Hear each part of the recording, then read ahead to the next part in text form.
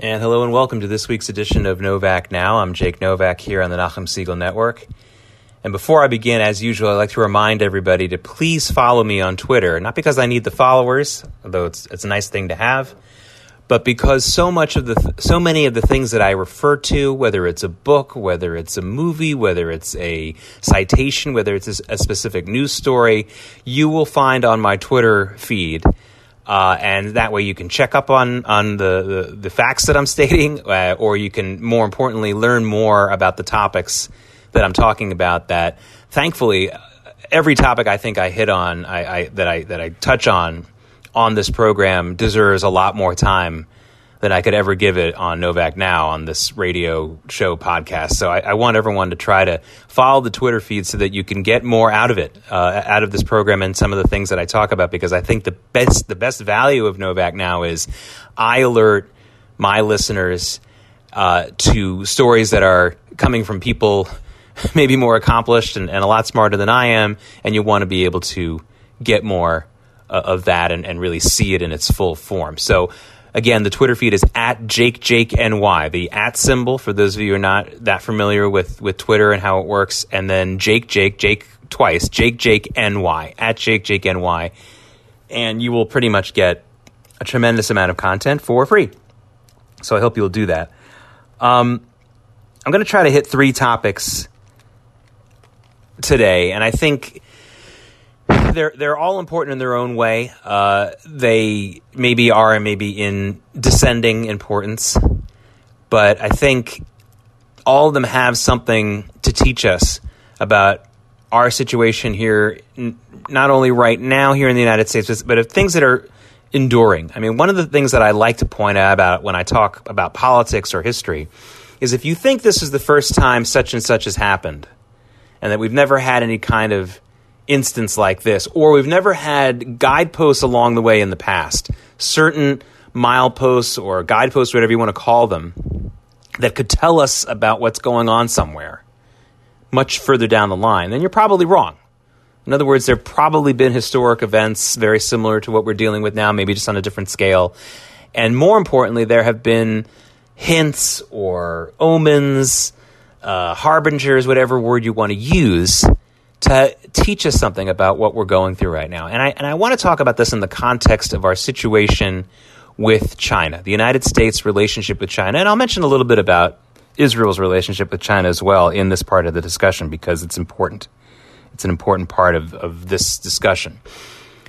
As I speak to you now, it looks like the very popular app, especially among teens and people in their young early 20s, called TikTok. Now, for those of you who don't know what TikTok is, it's not too different from maybe Instagram or some other social media, but it is very much a social media platform used by young people to make very, very short videos. Usually, very often, they're set to music. There has been a whole group of people who have created what's called TikTok dances, because if you only have 20 or 30 seconds, or maybe even less, to show a song or to make a joke that's set to music or some kind of quick skit, having a little bit of a having your dance choreography go along with that short snippet of music or whatever or video that you're showing is helpful. I have 2 daughters, one who is 17 and one who is 12. My 12-year-old loves TikTok, and yes, she has one of those accounts where her mother and I are the only ones who can decide who sees it, among other human beings, that is, in this country. And yes, we make sure that the content is appropriate as best we can, but she's really into it, and we have to work with her sometimes to make sure she doesn't spend too much time on that app. And of course, the COVID-19 lockdown and the fact that there's been no school or camp has made that harder for us. It's hard to say no when there aren't as many organized activities or homework assignments or other things to give her. Of course, I'm studying with her when I can, and we're doing those kinds of things. But I think every parent really understands this. It's been difficult to fight the battle of the screens with young people right now, even more difficult than usual. And it was never easy, but it's super hard now. But the problem with TikTok is that it's a Chinese-made app, and that fact alone isn't the problem. The problem is that it's been proven definitively that personal history and search history and everything else like that a TikTok user has is being taken down by the company. And we also believe very strongly that information is being transferred over to the Chinese government. Now, whether the Chinese government is using it now, will use it in the future, will use it for a nefarious purpose, that can be a debate. We can debate all three of those possibilities. And the answer could be no to all of them. But it's more than a little disturbing, so much so that some countries have banned TikTok. India banned it. And the House of Representatives, which is run by the Democrats, by the way, banned the use of TikTok by House of Representatives employees some time ago, a few weeks ago, I believe. It might have been more than that, but it's at least a few weeks ago. President Trump on Friday night, while flying on Air Force One, told reporters there that he will, by executive order, ban TikTok in the United States. And that's not the first time we've heard. That didn't come completely out of the blue. There have been news reports for quite a while now, and by quite a while I mean maybe 2 months, telling people that that we were going down this path. That especially after the House of Representatives made this move, although a lot of people forgot about that, which was very convenient for the Trump bashers out there who want to go crazy about President Trump thinking about banning TikTok or saying he was going to ban TikTok in this country. Were the same people who had nothing to say about the Democrats who control the House of Representatives who were banning it for their employees.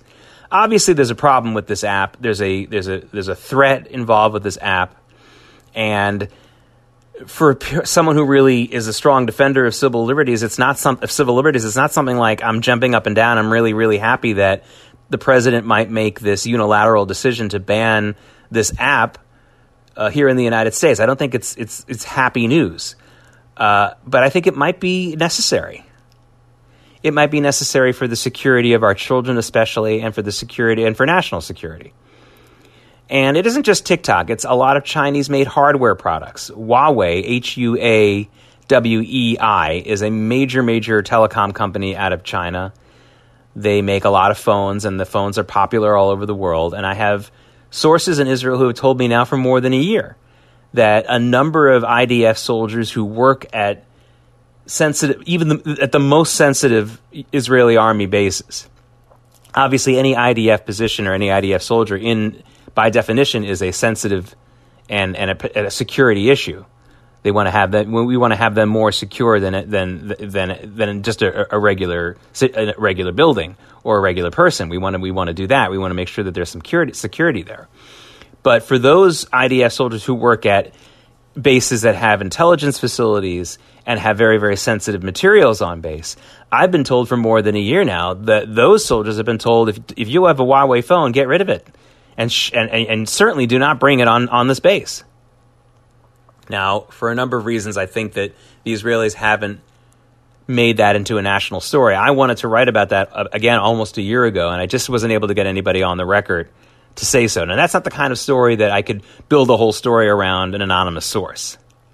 I would like to have at least one person on the record, even if it's just a soldier saying, hey, my name is so-and-so, and I'm a soldier, and my commander told me not to bring the phone on. Even that would have been good enough for me, but I wasn't able to get that because a lot of the soldiers have been told to, keep quiet about it, and I understand that, and I respect it. So I'm not going to give anybody's name away and that kind of thing. So this is an issue in Israel as well, and I don't know if TikTok is used in Israel, if it's allowed there either. But with India already banning it for the whole country, the House of Representatives doing it, and apparently President Trump about to do it at any time here in the United States, I wouldn't be surprised if Israel hasn't already done it or will do it soon after. So it is an issue that I understand. Again, if you're someone who really supports civil liberties and doesn't want governments to be too powerful. I can understand the knee-jerk, and maybe even better than knee-jerk reaction against this decision that President Trump is apparently going to make. But remember, this isn't necessarily an a pro-government power decision, because this is actually a move that the United States is making to weaken the Chinese government's over strong and over-indulgent and over-imposing power it has over its own people and our people as well. So it's not necessarily a pro-government move when you think about it. So I don't really have a huge problem with it. I understand the objections to it, and I really respect a lot of the people who do have objections to it. But What I don't respect and what I don't think is helpful is people only mentioning this story as if it came out of the blue, as if no one ever heard of it, as if it's only a Trump thing. There's a lot of people who are coming up with what I like to call the psychiatrist nonsense that we see a lot of. In other words, you see a lot of people writing stories that actually get published by major publications, newspapers, websites, the whole thing, by authors who purport to know what President Trump is thinking. And then they analyze the thinking. There's a lot of that out there. Don't ever read, even if it's someone you don't like, don't read articles that are done by psychiatry, because they're not worth the paper they're printed on or the screen that you're watching. It's not worth it. So, but it's funny to see that there are people who are doing this as if the House of Representatives controlled by Democrats hadn't made a similar decision already. It's very silly to turn this into some kind of Trump personal temper tantrum. It's silly. Not true. So, again, there's arguments to be made against this move that by some people that I respect, but I'm not respecting people who say, like, well, this is Trump just angry at China. That doesn't make any sense, and it's not helpful to go down that road. We need to discuss how to protect our children. We need to discuss how to protect the national security of this country properly, and if there's a way to do that without banning TikTok, I'm all ears. Tell me about it. But I'm not interested in hearing about, someone who thinks that someone is having a tantrum. It's that you've never met or been in the same building with. It doesn't make any sense. So that was something that is, it's the debate that people are talking about. But of course, this is all a smaller part of a very larger debate, which is what in the world is China doing? And what role is China assuming right now in the world? Now, this is not the first time I've discussed China here on the Novak Now program on the Nachum Segal Network. Many of you may remember about a year ago, or at least several months ago, and you can find it all in the archives. I did almost an entire episode of Novak Now where I discussed the fact that I don't believe that China is an honorable country, that China's government, to be more specific and fair, is honorable. I don't believe it's honorable. I believe that the Chinese government believes that it plays the role of victim. And China, as a government and as a country for many years, was a victim. It was a victim, just in the last 100 years, it was a victim of terrible genocide committed by Japanese invaders in the early 1930s, going all the way until the end of World War II. It was a victim of its own communist regime. They consider themselves victims for the acts that they committed against their own people, and that's certainly ludicrous, but it's not ludicrous for the people who suffered under Mao and all the other folks who've controlled the country since the Communist Revolution. They've considered themselves victims from going even before the last 100 years, going into the last 200 years or so, victims of Western powers like the British and even the United States, who took advantage of it in a colonialist type way, no doubt about it, not denying any of these things.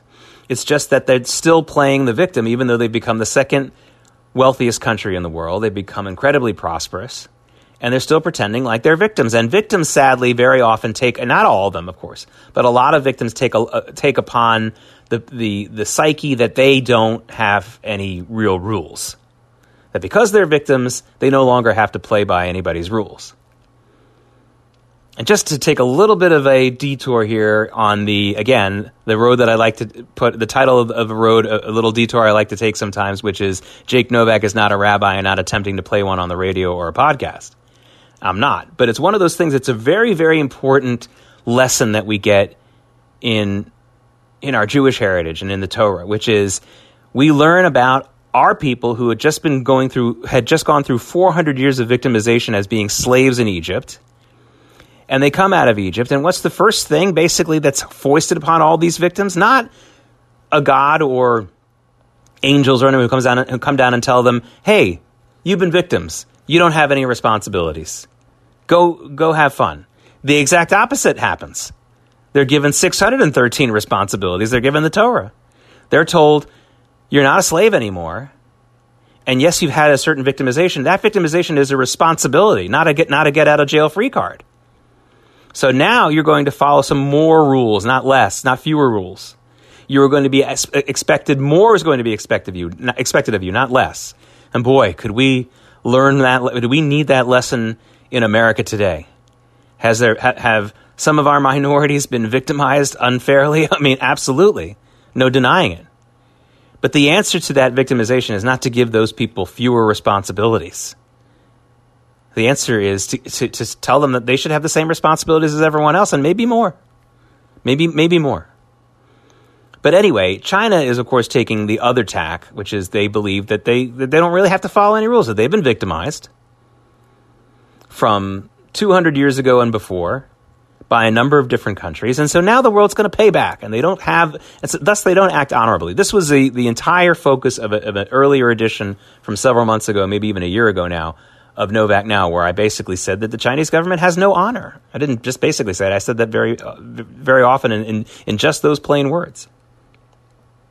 So, okay, so we know that they're acting this way and they're breaking a lot of rules. But how did it take shape?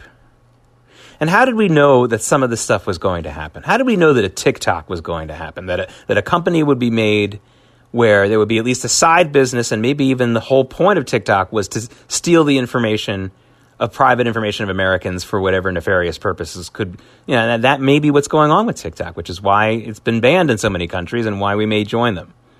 But how do we know this was going to happen? And how do we know we were already in a bad place with this whole thing? And I'd like to have all of the listeners here, I'd like to remind you, if you do remember this, or just tell you for the first time if you've never heard of this incident. I'd like to tell you about something that happened in 2007. For some of you listening, that might seem like a long time ago, 13 years ago. For many of you, that might seem like just yesterday. But in November or October of 2007, let's just say the fall of 2007, there was a hearing on Capitol Hill in one of the House committees. Now, at the time, Congress was completely controlled by the Democrats, both the Senate and the House. For those of you who remember the midterm elections in 2006 that were completely run by the Democrats, and this was Nancy Pelosi's first big national triumph, she focused the election completely on Iraq, which at the time the Iraq war was getting less and less popular in the country. And based on that issue, the Democrats were able to win both the House and the Senate in a big midterm election victory for them. So the Democrats are in control, which means that the hearings that are held when you're in control of a House of Congress or both houses of Congress basically get decided by your chairman and your leadership, your party's leadership.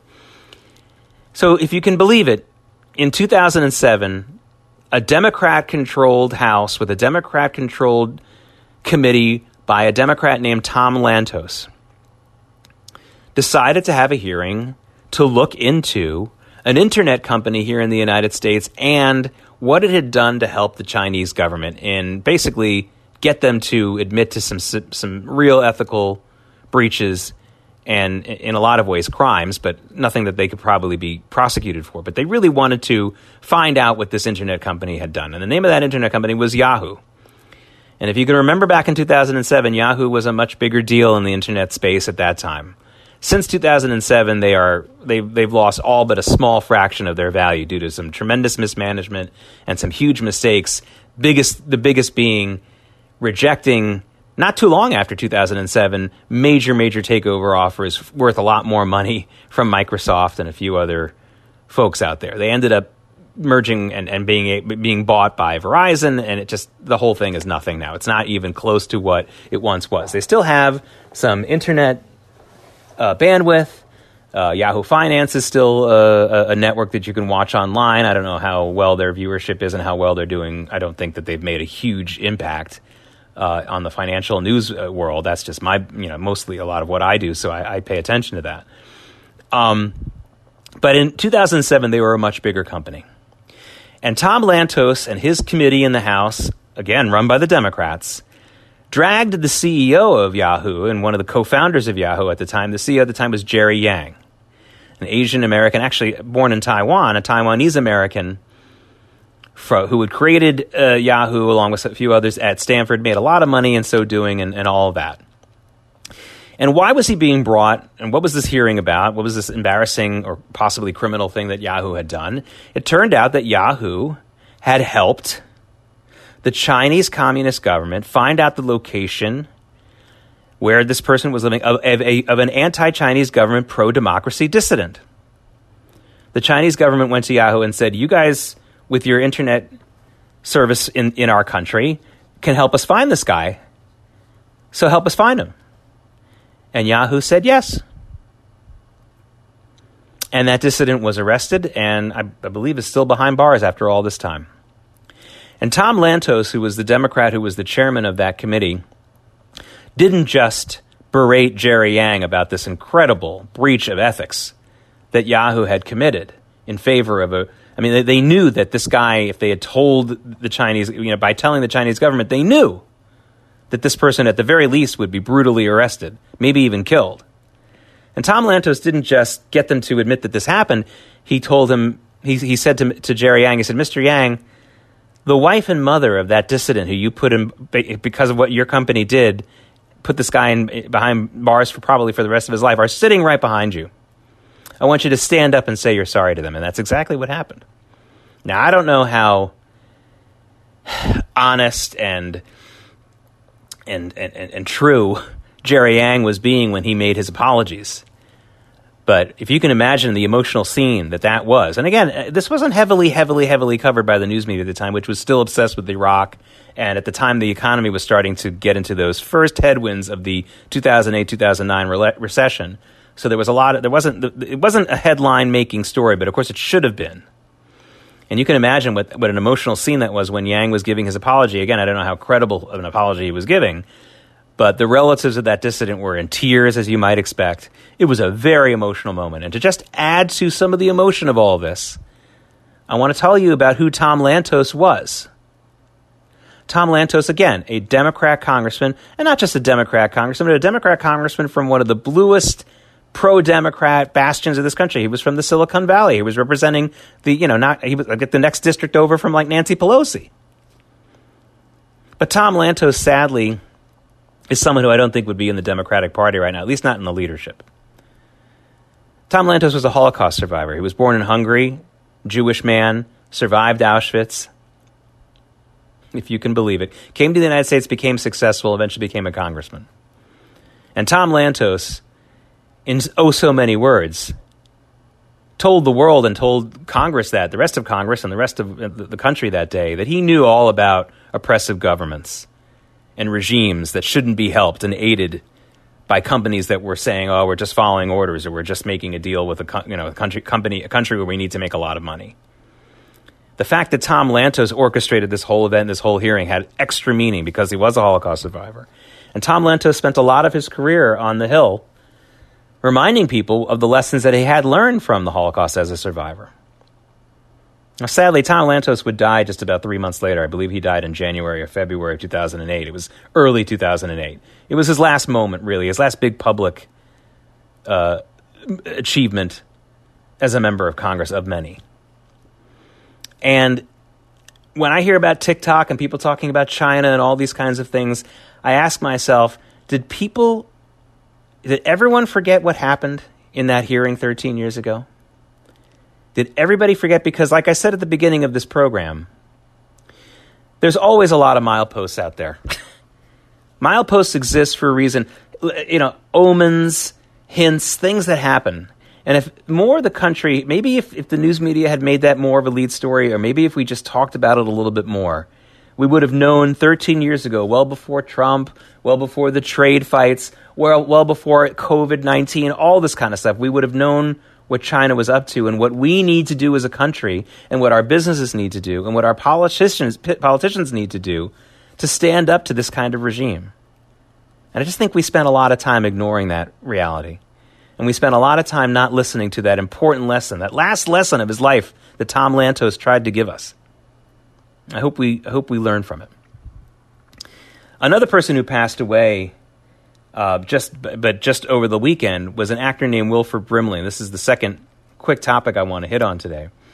Wilford Brimley, for some of you might know him as the Quaker Oats man, the guy who talked about how Quaker Oats can help you avoid diabetes.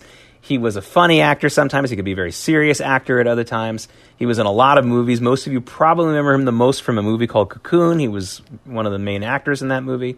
He was also in The Firm. He was a bad guy in that movie. Made an appearance on Seinfeld in a very famous episode.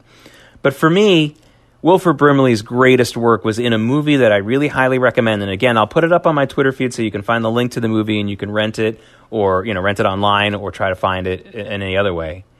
It was in a movie called Absence of Malice. And I'm not going to try not to give away anything in the movie at all. But I can tell you that it is a very important movie to see. It really resonates today. I feel like it's an important film for everyone to watch, but especially anyone who's involved in the legal or the journalistic profession. And Wilford Brimley has a scene where he basically is the only major speaker in the scene. He only comes into that movie towards the very end. I think it's the last 10 minutes of the movie at the most. But he commands the screen in a way and says lines in a way that are just absolutely riveting. And I'm telling you, we need somebody like that Wilford Brimley's character to come in right now and tell off some of the folks at the FBI and in our journalism industry who have really victimized the country over the last couple of years and have broken, I think, their faith with the American people. Not going to give away any more of the movie, but I will tell you that it stars Paul Newman and Sally Fields, so it's not just Wilford Brimley. There's some really important and great actors in the movie. So I highly, highly recommend it. The last thing I want to talk about is professional sports. I just want to make a quick comment about that. And before I make it, I want to say that I think that Yoni Pollock and Seth Gordon, the show that comes on before this one, upon further review, do a fantastic job of analyzing sports. I am in no way insulting or casting any aspersions on the work that they're doing, because I think that some of their analysis of professional sports is a heck of a lot better than what you see on ESPN or here on WFAN. So they do a great job. But I have to tell you, I've been trying for about 10 days, let's say. I've been trying to watch some of these rebooted sports leagues. Major League Baseball has been back for about a week and a half, 2 weeks.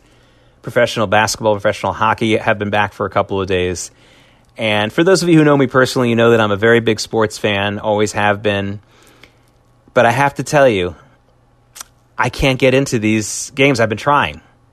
But these rebooted sports leagues with the new rules and the new parameters, I just can't get into it. I'm trying, but I can't do it. I tried, but I can't do it. And for those of you who know my politics, I got to tell you, it's not the kneeling. It's not the woke messaging. It's not the anti-American or protest movement politics which I don't like any of it. It's not, but that's not what the problem is for me. The problem is not having any fans. The problem is seeing so many people in masks on the bench and in the dugouts. The problem is the fact that the seasons are so strangely abbreviated. And I do love the sports and I do love seeing the athleticism, but it feels like I'm watching a video game, or even worse. It just doesn't feel, it feels like I'm watching a practice. And sometimes I'm interested in watching a practice for a short amount of time, but not for the 2 or 3 hours that you have to invest to watch a professional sports game. It's just not working for me. There's something missing. And I can't completely put my finger on it, but I can tell you a number of small things that are creating a big problem, which is just, I don't see the fans. I don't see a regular or normal season. And it's just hard for me to really get into. I wish it were not the case, but it is. I'm Jake Novak. This has been Novak Now on the Nachum Siegel Network. I hope to speak to you again next week.